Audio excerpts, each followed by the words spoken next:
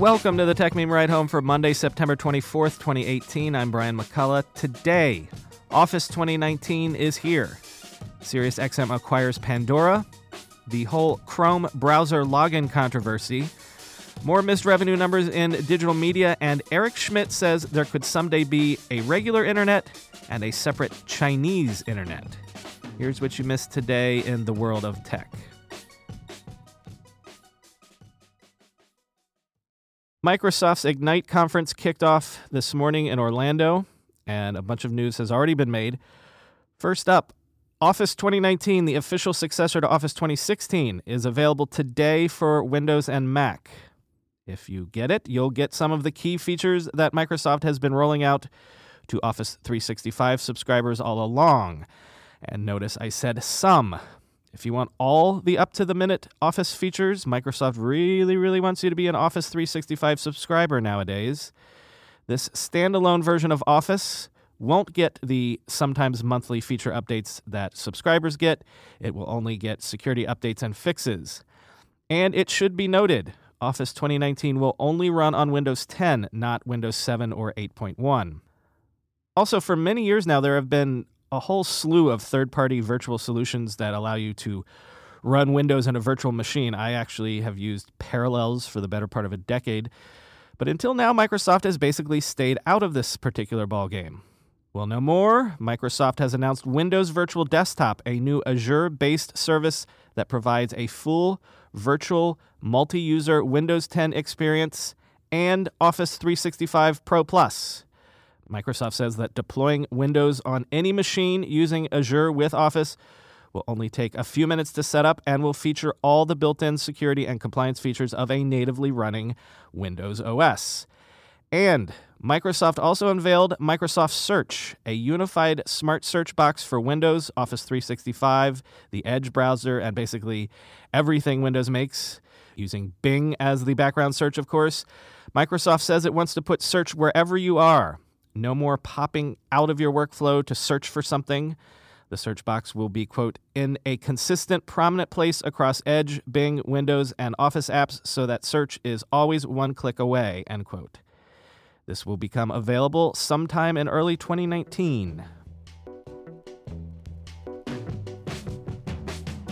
Before the opening bell on the stock market this morning, satellite radio company SiriusXM announced it would be acquiring streaming radio company Pandora in a $3.5 billion all-stock deal. SiriusXM expects the deal to close in the first quarter of 2019. Quoting from CNBC, acquiring Pandora would make SiriusXM the world's largest audio entertainment company with over $7 billion in combined revenue expected in 2018. The deal would bring together SiriusXM's 36 million subscribers in North America and Pandora's more than 70 million monthly active users. Pandora shares rose 8.3% to $9.85 a share in pre-market trading, while Sirius stock fell 5% to $6.63 a share, end quote. On Twitter, Peter Kafka tweeted that when SiriusXM invested $480 million in Pandora last year, they had, in essence, already done this deal in all but name.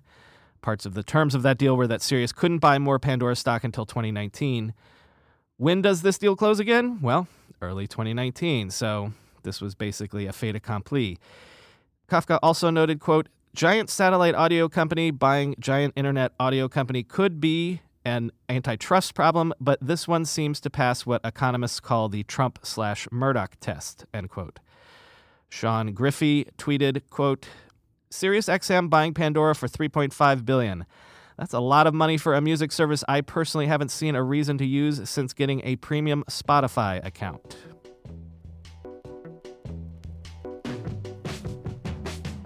Over the weekend, there was a bit of a kerfluffle in certain hacker news circles of the internet over the news that, beginning with Chrome version 69 on the desktop, if you log in to a Google site or service, you are now automatically logged in to Chrome itself.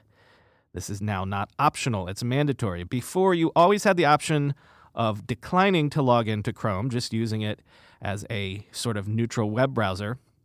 So on the one hand, this was controversial because though Chrome is made by Google, it is based on an open source foundation. So by basically locking you into Google services, that sort of goes against the whole open source thing. But on the other hand, this is controversial because if you don't want your browsing habits and your activity logged on Google servers, well, I guess now basically you should think twice about using Chrome full stop. I've said many times on the show that Facebook has gotten all the headlines this year for privacy issues, but absolutely no one surveils everything you do in the aid of targeting ads to you more than Google does. The days when they merely had an ad auction against keywords in search are long over. They recently made a change just like this to force login on Android phones, which rightfully got a lot of pushback at the time. Google is tracking you. They want to track you more. This is absolutely their business model these days, and they're getting away with it over and over again because there has been no, as yet, Cambridge Analytica-style thing that has caught the public's fury. Yes, staying away from congressional hearings on the subject of user privacy looks like a wise move from Google's perspective. One of those leading the charge of online outrage at this latest move was cryptographer and Johns Hopkins professor Matthew Green. He followed up a weekend tweet storm with a post on his blog titled, "Why I'm Done with Chrome." Let me quote from this piece fairly extensively, beginning with, "This change has enormous implications for user privacy and trust, and Google seems unable to grapple with this. The change makes a hash out of Google's own privacy policies for Chrome. Google needs to stop treating customers' trust like it's a renewable resource because they're screwing up badly," end quote. Now, the Chrome team has been claiming over the weekend that merely being logged into Chrome will not activate the so-called sync feature that automatically sends your browsing data to Google. But as Green points out, with a lot of screenshots and detailed descriptions, quote, "In short, Google has transformed the question of consenting to data upload from something affirmative that I actually had to put effort into, entering my Google credentials and signing into Chrome, into something I can now do with a single accidental click. This is a dark pattern. For all we know, the new approach has privacy implications even if sync is off. The Chrome developers claim that with sync off, Chrome has no privacy implications. This might be true, but when pressed on the actual details, nobody seems quite sure," end quote. Green then goes on to note that Chrome's privacy policy is relatively straightforward on this. When you're using the so-called basic browsing mode, in quotes, your data is only stored locally on your computer. But in signed-in mode, your data gets sent to Google servers. Again, quoting Green, "The problem is that you no longer get to decide which mode you're in. This makes a mockery out of whatever intentions the original drafters of the privacy policy had," end quote. Green concludes by saying this along the lines of what I was saying earlier, quote, "Where Facebook will routinely change privacy settings and apologize later, Google has upheld clear privacy policies that it doesn't routinely change. Sure, when it collects gobs of data. But in the cases where Google explicitly makes user security and privacy promises, it tends to keep them. This seems to be changing. Google's reputation is hard-earned, and it can be easily lost. Changes like this burn a lot of trust with users. If the change is solving an absolutely critical problem for users, then maybe a loss of trust is worth it. I wish Google could convince me that was the case," end quote.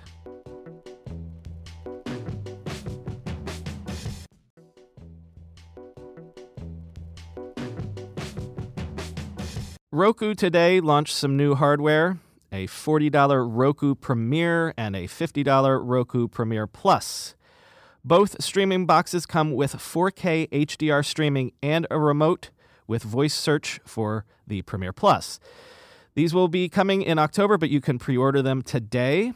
Roku has always been about low-cost streaming hardware, but man, $40 for 4K streaming is very aggressive. But wait, there's more, because if you've got a Google Home speaker, you can launch specific apps, control playback like pause, fast forward, whatever, and search for content by talking to a nearby Google Home speaker or even the Google Assistant on your mobile phone. But if you're an Echo household, Roku was mum today about whether or not it would ever someday support Alexa.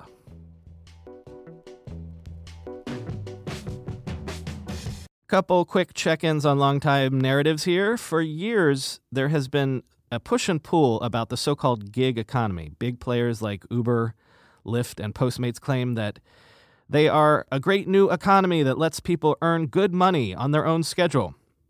But a lot of research has claimed that when you actually crunch the numbers, the pay for the actual gig economy workers ain't so great. Many studies actually have made the claim that it turns out to barely be minimum wage when you account for all expenses. Well, JP Morgan took a look at Chase checking accounts from actual gig workers. And if the pay actually wasn't that great to begin with, it's apparently not getting any better. In fact, it's getting a lot worse. On average, drivers who transported either people or things through apps, thus Uber and Lyft drivers, Uber Eats and Postmates drivers, made 53% less in 2017 than they did in 2013.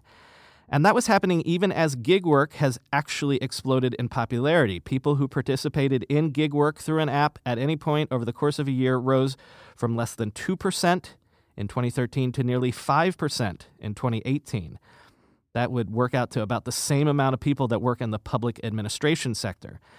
But, quote, the average monthly payments to those who worked for a transportation app in a given month declined to $783 from $1,469. Meanwhile, people working for leasing apps, so things like Airbnb, Turo, Parkly, and other apps that let you rent assets like your home, car, or parking space, those people saw income from these platforms rise 69% to $1,736 on average, end quote. So in the gig economy, as in the real world, owners of capital assets are the big winners. Laborers, not so much. Paging Karl Marx. And it seems like every time we check in with the digital media space, there's news of layoffs. Seemingly every single day, there have been rumors of Mike recently possibly being in danger of running out of money. BuzzFeed, of course, famously missed revenue targets this year. And now sources tell the Wall Street Journal that Vox Media, owner of sites like Vox, The Verge, and SB Nation, will struggle to achieve the double-digit percentage revenue growth that it targeted this year, likely missing its stated goal of $200 million in revenue by as much as 15%. Joshua Benton tweeted about this news saying, the digital advertising carnage is moving upmarket, from the Mikes and Mashables now to Vox Media. Digital advertising as a way to pay for expensive non-vertical, non-premium content is a dying business, end quote. And Ben Mullen tweeted, double-digit revenue growth would be the envy of most media companies. But VCs and strategic investors are expecting digital media firms to grow by at least 25% annually. It's really, really tough out there, end quote. And as the great Rafat Ali noted, the problem is that Vox raised $300 million at a $1 billion valuation. Quote, venture capital at high valuations in other sectors may be a scaling strategy. In media right now, it's the kiss of Judas, with few exits available. VC money isn't evil. What is? High valuations for media.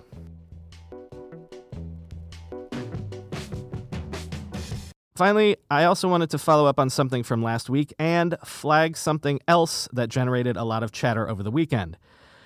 First, remember how Steven Sinofsky rained on my parade last week by arguing that Amazon's vaunted new advertising push was really nothing new. It was just getting brands to pay for better placement in the store, which is something merchants have done for time immemorial. Well, Steven has a lengthy blog post up outlining his argument, and it's pretty convincing.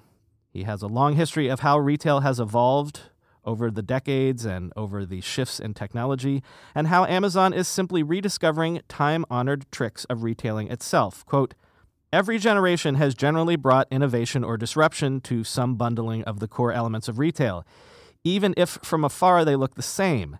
Stories then written about how a new model or form factor will come to dominate and end all others. A funny thing happens. As the new model begins to show age, the old lessons/approaches of retail take over. What we're seeing in Amazon is innovation for sure, but it is on a trajectory that retail has seemingly followed every generation, end quote. So, Stephen, I do take your point. Amazon's current, in quotes, advertising push is just spiffs. It's just getting brands to fork over more for better placement. But I do also think Amazon has woken up to the fact that it is sitting on more data on consumer spending than any merchant ever has in history. And it realizes that it can leverage that in a way that can actually offer a competitive advantage against the advertising duopoly of Facebook and Google. And so that's why, free Amazon video streaming supported by ads, maybe free NFL games streamed on Prime Video, and then each ad tailored to the individual viewer based on their buying history. We might not be there yet, but I think we can see that that's coming, and it could be pretty interesting. And second, Eric Schmidt spoke at a private event hosted by Village Global VC last week, and the comments that he made, which raised a lot of eyebrows, came when economist Tyler Cohen asked Schmidt about the possibility of the internet someday fragmenting. Schmidt said, and I quote, "I think the most likely scenario now is not splintering, but rather a bifurcation into a Chinese-led internet and a non-Chinese internet led by America." If you think of China as like, oh yeah, they're good with the internet, you're missing the point. Globalization means that they get to play too. I think you're going to see fantastic leadership in products and services from China. There's a real danger that along with those products and services comes a different leadership regime from government with censorship, controls, etc., end quote. So, a Chinese internet alongside the existing internet maybe makes you think that that so-called Project Dragonfly that's so controversial inside Google, that plan to make a search product just for China, which plays ball with Chinese censorship policies, kind of makes you think that that's more real than Google wants to fess up to at this point. If there is going to be two internets, I guess Google thinks it can't afford to sit one of them out.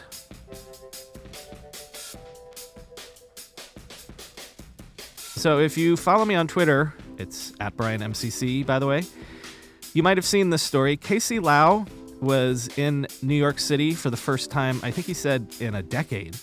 So I reached out to him so we could meet up, so I could meet him for the first time and we could grab a quick drink. He graciously agreed. I picked his brain for about 45 minutes about Hong Kong and China and the Asian startup scene in general. And then I got a text that I needed to rush home to take care of the kids. So I up and left and forgot to pay for my drink.